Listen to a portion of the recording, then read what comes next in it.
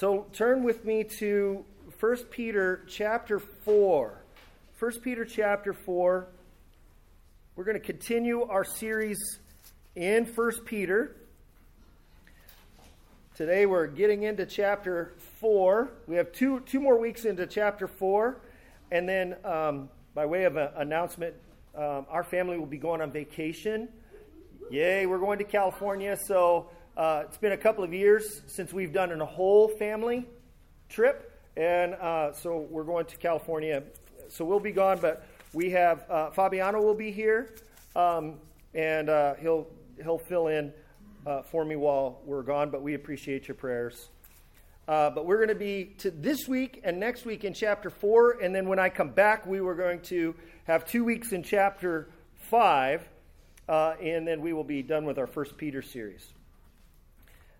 So 1 Peter chapter 4, verses 1 through 6 will be our passage today. 1 Peter 4, chapter 4, verses 1 through 6. Since, therefore, Christ suffered in the flesh, arm yourselves with the same way of thinking. For whoever has suffered in the flesh has ceased from sin, so as to live for the rest of the time in the flesh no longer for human passions, but for the will of God. For the time that is past suffices for doing what the Gentiles want to do, living in sensuality, passions, drunkenness, orgies, drinking parties, and lawless idolatry. With respect to this, they are surprised when you do not join them in the same flood of debauchery, and they malign you. But they will give an account to him who is ready to judge the living and the dead. For this is why the gospel was preached even to those who are dead, that though judged in the flesh the way people are, they might live in the spirit the way God does. This is the reading of God's word, and we say, thanks be to God. And God, we ask you now to, in these next moments, that you would help us to not only to understand with our minds the words that we have just read, but that we would apprehend them in our hearts, and that we would take to heart the words that by your Spirit you caused Peter to write to these churches so long ago, and yet because they are from your Spirit, they're your very words, that they apply to us as well. So help us to understand those, that we could do them and bear fruit in our lives to the glory of your Son, Jesus Christ, in whose name we pray. Amen. So Peter has been dealing with the issue throughout this letter, and we saw this in the several times in this series, but especially this last week, about how to properly respond when suffering, and not just suffering in this life, but suffering as it's related to persecution. How to properly respond to suffering, and especially suffering in persecution. He's dealt with this in chapter 2, and in chapter 3, he talks about being slandered, your name's being slandered and reviled. He ends this chapter in verse 12, do not be surprised at the fiery trial when it comes upon you as though something strange were happening to you, but rejoice insofar that you share in Christ's sufferings. So it's how to respond to sufferings in the face of persecution. And he says in this chapter, one of the main points of action he wants them to do in these verses 1 through 6, is to arm yourself with the mind of Christ. That's what we see in the very first verse there. Since, therefore, Christ suffered in the flesh, arm yourselves with the same way of thinking. Arm yourselves with the same way of thinking. And here the Greek term from which this one comes from, it talks about arming yourselves with weapons. This is kind of a related term. It doesn't have to do with like literally arming yourselves with weapons, but but it still has the sense of arming yourself in preparation. So you could think of it as, well, what's the strategy or tactics and everything that go along with arming yourself toward a military engagement? What are the strategists planning and thinking through? This is that term here. I think it only occurs one time in the New Testament. And Peter is using it to say, arm yourselves with this thinking or this purpose or this form. Arm yourselves this way. And he grounds it, however, in what he had just been talking about. Christ's sufferings. Christians are to follow a Christ who has died. We're to follow a king that had to suffer. But not only do we follow a Christ who has died, we follow one who has risen and has ascended to the right hand of God above. Notice the previous verses 18 through 22. For Christ also suffered once for sins, the righteous for the unrighteous, that he might bring us to God, being put to death in the flesh, but made alive in the Spirit. And then at the end of this chapter, verse 22, through the resurrection of Jesus Christ, who has gone into the heavens and is at the right hand of the power of God, with angels, authorities, and powers being subjected to them. So you had this sufferings first and glories to follow. You have the cross before you have the crown. And so Peter, having just explained this about Christ, who is our example, as he says elsewhere in this letter, he says, now you arm yourselves with that same mindset, that same pattern of thinking that we have modeled for us in Jesus Christ. What grounds this way of thinking is the suffering of Christ in the flesh. And there are 5 parts to this arming yourself with the mind of Christ that he brings out in the rest of these verses. First one is, by dying to self or denying yourself. By dying to self and denying oneself. And being done with sin. This is the rest of verse 1. For, so that's a very important word you see there, because it's explaining it. Since, therefore, Christ suffered. And then he brings the principle here. For whoever has suffered in the flesh has ceased from sin. Now, when it says that we're to model ourselves, have the same way of thinking as Christ, and here it sounds like he's saying, so you suffer and therefore you don't sin anymore. We don't want to get the impression here that he's suggesting that Christ was a sinner himself and that now he is not a sinner. Christ was never a sinner. We see this in 2 Corinthians, Hebrews chapter 4, 1 John chapter 3, many places it talks about Christ being without sin. However, having never committed a sin himself, he still did suffer for sin. It just wasn't his own. It was ours. He still suffered for sin. It just wasn't his own. It was ours.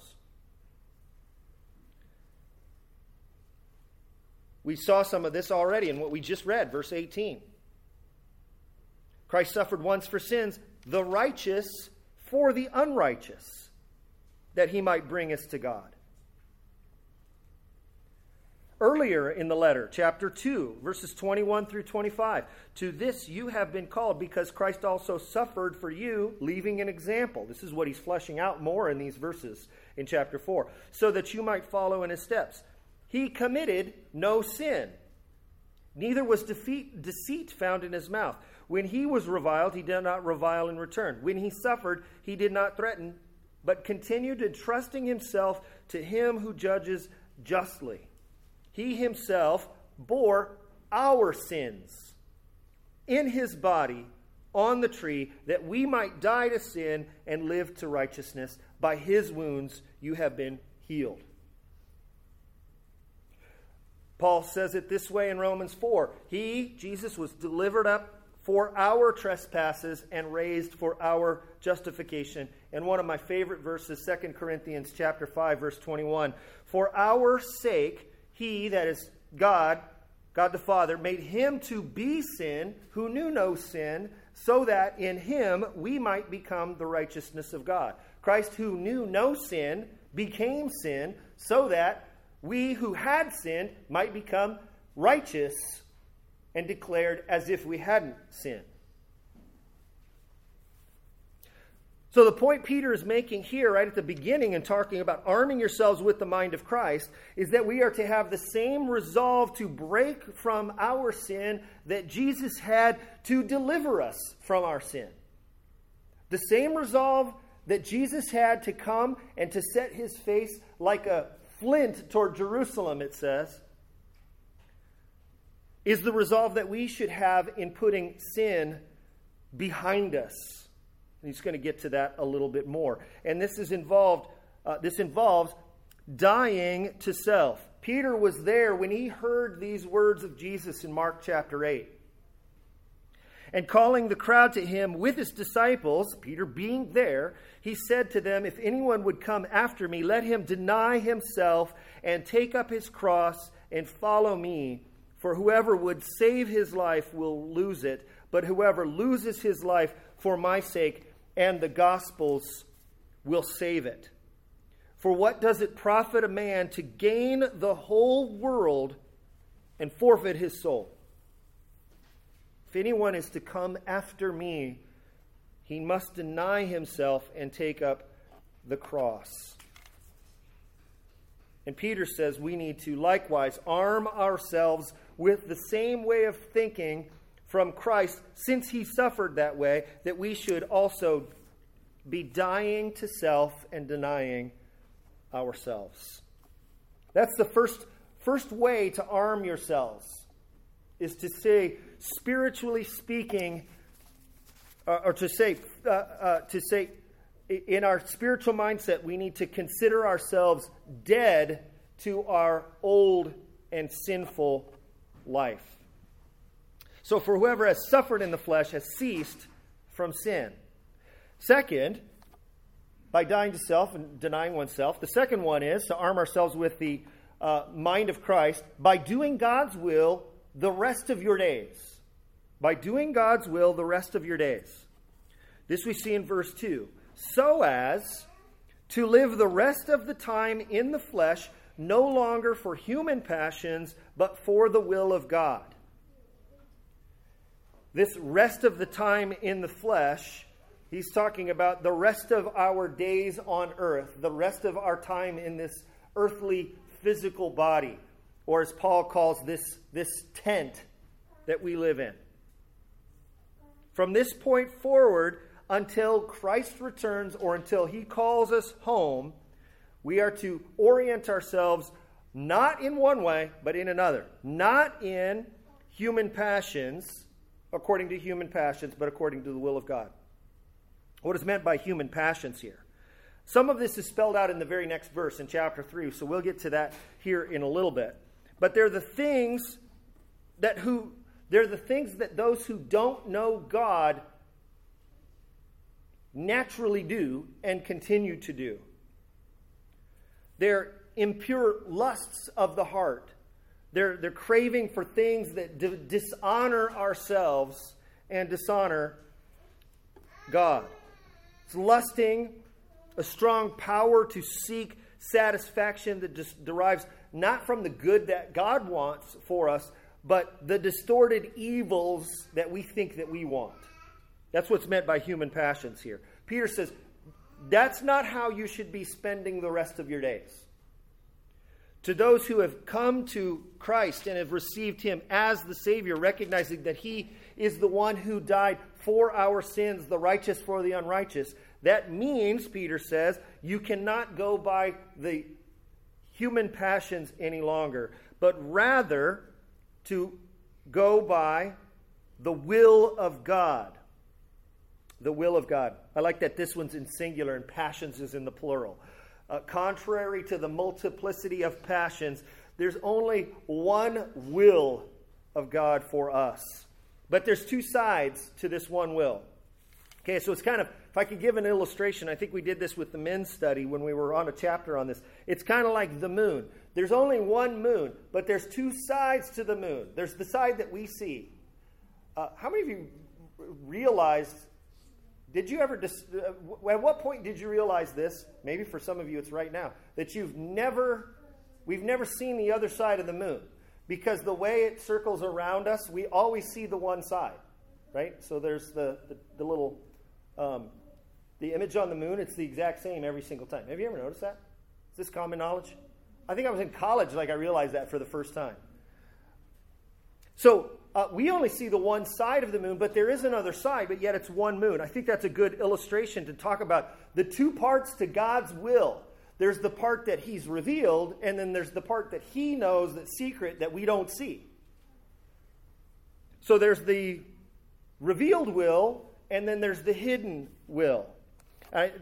Deuteronomy chapter 29 gives a good example of this. The secret things belong to the Lord our God, but the things that are revealed belong to us and to our children forever, that we may do all the words of this law. There's a whole bunch of information and knowledge and facts and data that God has that you don't know. But what you do know or need to know, he has revealed to us. So there's the two aspects to God's secret will. Or there's two aspects to God's will, the secret part and the revealed part.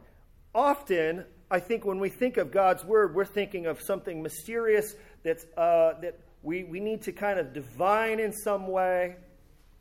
And in those instances, that maybe often is part of something that's his secret will that we don't necessarily know about. I remember this quote from R.C. Sproul, and I like this, in his book, Everyone's a Theologian. When I'm asked about God's will, and how many of you have wondered what God's will is for your life? Like, where should I go to school? What school does God want me to go to?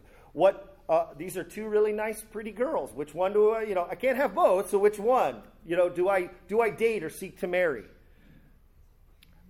He says, when I'm asked about God's will, he would be getting questions often about this. Well, which person should I marry? What school should I go to? Which job should I take? I reply that I cannot read God's mind. However, I can read God's word, which gives me his revealed will and learning, and conforming to that will is enough of a task to last me a lifetime. And so we do understand, we should and do understand how important it is to do God's will that he has revealed for us. Jesus says in the Sermon on the Mount, not everyone who says to me, Lord, Lord, will enter the kingdom of heaven, but the one who does the will of my Father is who is in heaven. A little bit later from that, the crowds were sitting around him, and he said, your mother and brothers are outside seeking you. And he answered them, who are my mother and my brothers? And looking about those who sat around him, he said, here are my mother and brothers. Whoever does the will of God, he is my brother and sister and mother. This is not a secret, hidden will. This is the revealed will that God has given for his people. Or as Paul writes in 1 Thessalonians, for you know what instructions he gave you through the Lord Jesus, for this is the will of God. I love this statement. This is the will of God, your sanctification. Your being set apart, no longer conforming to worldly passions, but doing what God wants for you to love him, trust him, receive the gift of his salvation for your sins, and then to walk in accordance to the ethics that he wants us to abide by. This is the will of God, your sanctification. Or here it would be the lesson that we would have for this. Commit each day of your life in this world from this moment forward to following God's will and not your own passions. This is the daily battle. We're to arm ourselves with the same way of thinking. Jesus himself followed the will that the triune, all the other persons of the Godhead, had for him. John's Gospel.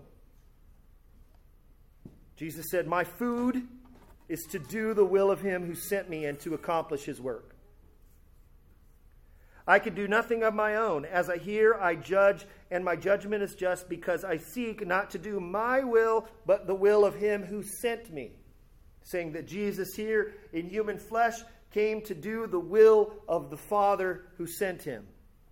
For I have come down from heaven, Jesus says, not to do my will, but the will of him who sent me. And this is the will of him who sent me, that I shall lose nothing of all that he has given me, but raise it up on the last day. Jesus did and accomplished the will of God. And so Peter's saying here, likewise, let me add one more verse here from the Garden of Gethsemane, moments after or right before his arrest, when he went and he prayed by himself. And we know this prayer: Father, if this cannot pass unless I drink it, yet your will be done. Peter's saying here to us, to this church from long ago, from this moment forward, the rest of the time in the flesh, no longer live for that, but live for the will of God. Or make these Psalms our prayer. Psalm 40 and Psalm 143. I delight to do your will, O my God. Your law is within my heart. Teach me to do your will, for you are my God. Let your good spirit lead me on level ground. So we want to arm ourselves with the mind of Christ by dying to self, denying ourselves, by doing God's will all the rest of our days, and by being fed up with sin. Verse 3. For the time that is past suffices for doing what the Gentiles want to do. Okay, so you get this, is kind of, to say this a little colloquially, to say this: you've already spent enough time doing the old things that you used to do. The time, it's sufficient. Whatever time you've spent in your life of following your own human passions, however long that is, whether you're 50 or 40 or 14, at any point, you've already done enough, Peter says. So stop doing them. He continues, verse 3, by listing some of those human passions there. And let's just kind of go through some of these a little bit. Living in sensuality. Okay, this is licentiousness. It's sexual overindulgence. It's outside the bounds of what God has designed it for. And it's not just committing in it, it's living in it. Living in sensuality. Making it central. Another way to say that would be is making it central to your own self or your own identity. Jesus identifies this, he uses this word, as one of the vices that destroys you from within. In 2 Peter, he uses this term is describing the chief sin of Sodom and Gomorrah. You remember that story from Genesis. So living in sensuality, passions, it's the same word that we just saw in verse 2 of human passions. Drunkenness, characteristic of a Gentile way of life. Jesus warned against this. Lest your hearts be weighed down with dissipation and drunkenness, he said, and the cares of this life. Paul warned of it. Do not get drunk with wine, which leads to debauchery, but be filled with the Spirit. Orgies. This is like excessive feasting is the word here. But we're not talking like, an Instagram-worthy dinner party. This is carousing and revelry. And drinking parties is the next word. Basically, these last two are just the respective locations of the previous three. So sensuality and passions, orgies is just the place where that happens. Drunkenness, drinking parties is the place where that happens. And lastly, lawless idolatry, which many of Peter's congregation would have been involved in. So this list is not exhaustive. There's others like it in the New Testament, but the general idea is the same. And what's interesting in all of these lists, these vice lists they call them in the New Testament, what's interesting in all of these lists is you read it and you go, this was written 2,000 years ago. And yet you read it and you go, that's not vastly different than what you'd find today. It's amazing how consistent sin looks all throughout history. 2,000 years looks basically the same. But for Christians, part of arming ourselves with the mind of Christ is to look back on those things and say, that's no longer part of who I am. Of those things, I've done a sufficient amount already, more than enough. I've already spent enough time with those things. Those days are done. So shall we do what Peter advises us here and being fed up with those things? Number fourth of 5 things that we do to arm ourselves with the mind of Christ, by anticipating the shocked response from unbelievers. Anticipating the shocked response from unbelievers. Verse 4 and 5. With respect to this, they, that is these Gentiles he just mentioned, which is his code term for unbelievers. With respect to this, these Gentiles, these unbelievers, they're surprised when you don't join them in the same flood of debauchery. And they malign you, but they will give an account to him who is ready to judge the living and the dead. A couple of terms here to help us think through this. 2 of them are the reactions from the outsiders. One of them is a reminder by Peter of the consequence for them. First one is this: perplexity. This confusion and bewilderment and puzzlement. They're surprised. They think it's actually strange that you do not do these sorts of things. The second one is blasphemy. Now, why do I put that there? Because that's actually the Greek word that Peter uses here, to speak evil of other people. It's used for God, for blasphemy against God, but the other uses of the term mean to defame or revile or slander or to insult. And Peter's already told us that we are to expect this, right? Chapter 2, verse 12. Keep your conduct among the Gentiles honorable, so that when they speak against you as evildoers, they may see your good deeds and glorify God on the day of visitation.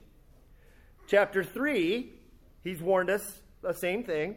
Having a good conscience, verse 16, so that when you are slandered, and this is a different word, slandered, those who revile you, yet another different word, when they revile your good behavior in Christ, your good behavior in Christ may not be put to shame. Notice that in these verses that they speak evil against you and they will slander you. What are they slandering you and reviling you for? For doing good deeds, for good behavior. Here in chapter 4, he says they will blaspheme you for not doing bad behavior. They're going to speak evil against you either way. Whether you do good things or whether you avoid doing bad things, they're going to speak against you. But then Peter wants to remind them, lastly, and here's the last term, accountability. Accountability. But they will give an account to him who is ready to judge the living and the dead. They will give an account to Jesus when he returns. He's the one who is coming to judge the living and the dead. So we must anticipate that outsiders will judge us and will assume the worst about us and hate us and malign us and slander us and blaspheme us. And we need to be mentally prepared for it. To arm ourselves with the strategy going in. But we also need to remember that they will be accountable for that. And that's not something to rejoice in. It's something to be assured about, that as we are experiencing this harsh treatment from them, that God sees and he knows, and that they will be accountable for it. We don't rejoice in it. Actually, we should pray for them to escape. So here's the lesson here. Living a godless lifestyle may win approval from the crowds, but will come under the judgment of God. Living a godless lifestyle may win approval from the crowds, but will come under the judgment of God. So arm yourselves by anticipating that shock response from the unbelievers. And lastly, arm yourselves Okay, you arm yourselves with the mind of Christ by arming yourself with the reality of the hope of eternal life. Arm yourselves with the real hope of eternal life. And this is how Peter ends this little section in verse 6. For this is why the gospel was preached even to those who are dead, that though judged in the flesh the way people are, they might live in the spirit the way God does. Now, Peter sometimes writes some very confusing sentences, and we have the English Standard Bible, which attempts to try and translate it word for word as best they can. And so sometimes these need a little bit of unpacking. And so let me unpack this a little bit here. But let me do so by starting off with this question, a common question. Maybe you've asked this question. Maybe you've heard somebody ask this question. What good is the salvation of a Christian in the Christian life if we're going to physically die anyway? You know what I mean? Like, so, if by faith we have eternal life, then why do we still die physically? So, have you ever asked that question? Like, if we're a Christian, we're going to get eternal life, why don't we just kind of go, boop, we're just taken, and then, we get a new body and a new life, like instantaneously. Why are we died and buried and all those things? Well, the answer is kind of complex, but it might help to understand a little bit what Peter's getting at here. Everyone has to die in the flesh in order to get to the judgment. We read this verse last week, Hebrews chapter 9. It is appointed unto man once to die, and then the judgment. Death, physical death, precedes the judgment. So then what does faithfulness to Christ in this life matter then? Peter's answer is to that question here. It's a complex sentence, but let's break this down. To those who are dead. Okay, notice that it says that. The gospel was preached to those who are dead. What does that mean? Well, the gospel was preached to those who are spiritually dead.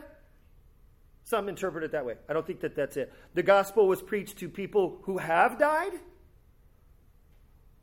Meaning, they died, and then the gospel was preached to them so that there's a second chance of salvation. I don't think that that's what he's getting at here. In the context, the gospel preached to those who are dead means to Christians who heard and accepted the gospel while they were still alive and had suffered persecution for their faith, but who are now dead at the time of Peter's writing. Does that make sense? So the gospel preached to those who are dead. This is why the gospel was preached to those who have now died. The gospel was preached to them and they received it. Notice what it says here. The way people are, that though in the flesh, though judged in the flesh, the way people are. The judged in the flesh is suffering the judgment of death in this earthly life.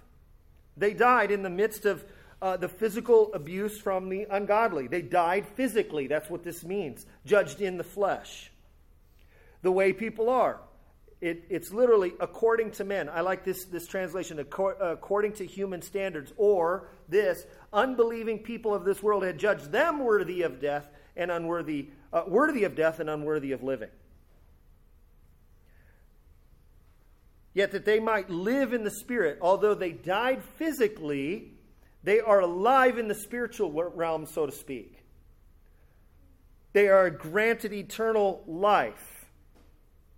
What kind of life? Well, the last phrase there. Live in the Spirit the way God does. So God, the author of life, has given them this. So let me kind of give an expanded paraphrase of this verse if I could. Though they, verse 6 here, for this is why the gospel was preached even to those who are dead. Although they suffered judgment in this earthly life, they died just like anyone else does, but in the midst of the physical abuse or persecution of the ungodly, the people at Peter's writing, they had died. They will enjoy a new resurrected life from God in the spiritual and heavenly realm, all because they believed the gospel that was preached to them. Or one commentator says, although they might be judged in the flesh in the eyes of human beings, they live in the Spirit in the eyes of God. So here's another. I actually had two attempted paragraph statements. So let me read the Aaron Scott Mears expanded translation paraphrase.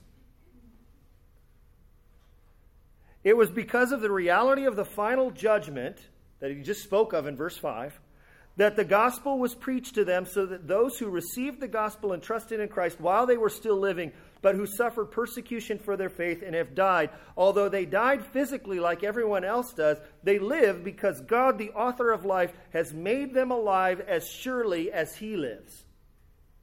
This he did through the resurrection of Jesus Christ, and all who believe in Jesus will be raised like he was. Or the New Living Translation. But remember that they will face, I'm reading verse 5 now, but remember that they will have to face God, who stands ready to judge everyone, both the living and the dead. That is why the good news was preached to those who are now dead. So although they were destined to die like all people, they now live forever with God in the Spirit. I think that's a good one too.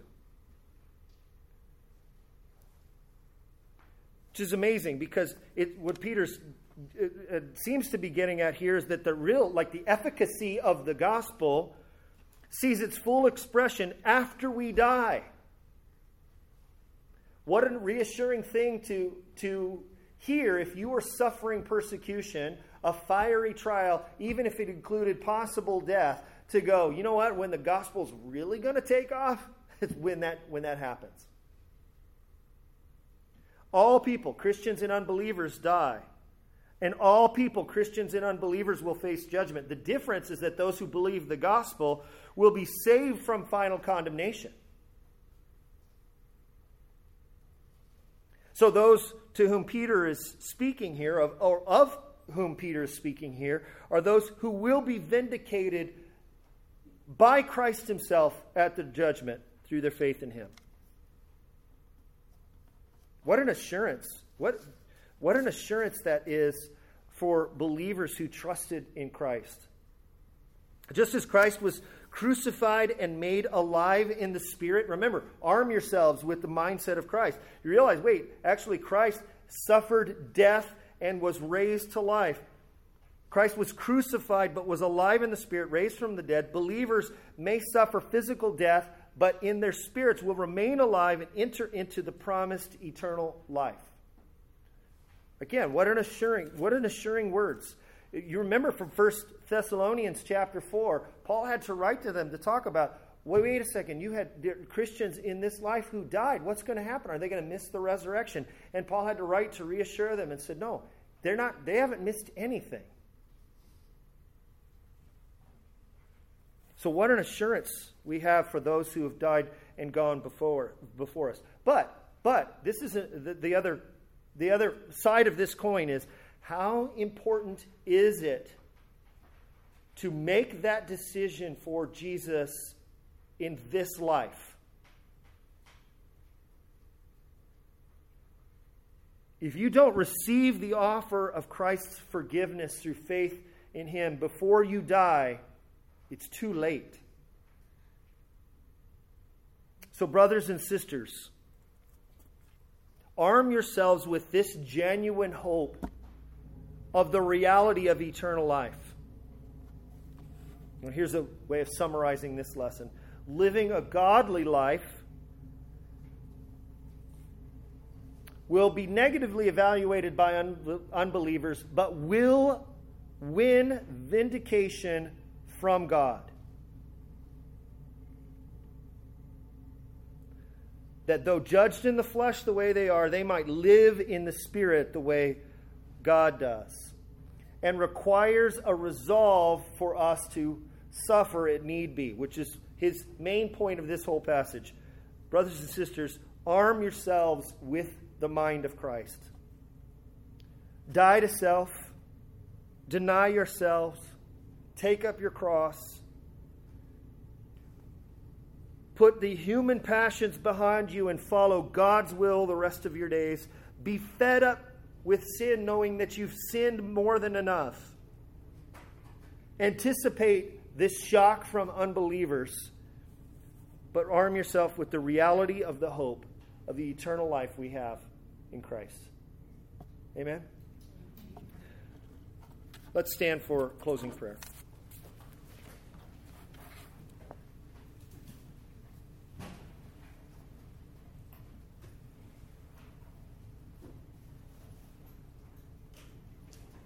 Heavenly Father, we're so grateful for your powerful word. We thank you that in every word and phrase is packed with so much meaning and so much application for us in this life. God, may we take what you have written here at the hand of Peter. May you take what we have read and reflected on and help us to apply it in this world, in the difficult and trying situations that we are experiencing. We pray that by your Spirit you would empower us to, with the strength and courage that we need, help us to live in a way that honors you. And we ask all of this in the mighty name of our Savior and Lord, Jesus Christ, and it's by the power of the Holy Spirit that we pray. And all God's people said, amen and amen. Brothers and sisters, may the grace of our Lord Jesus Christ and the love of God our Father and the fellowship of the Holy Spirit be with all of you as you go. Thank you.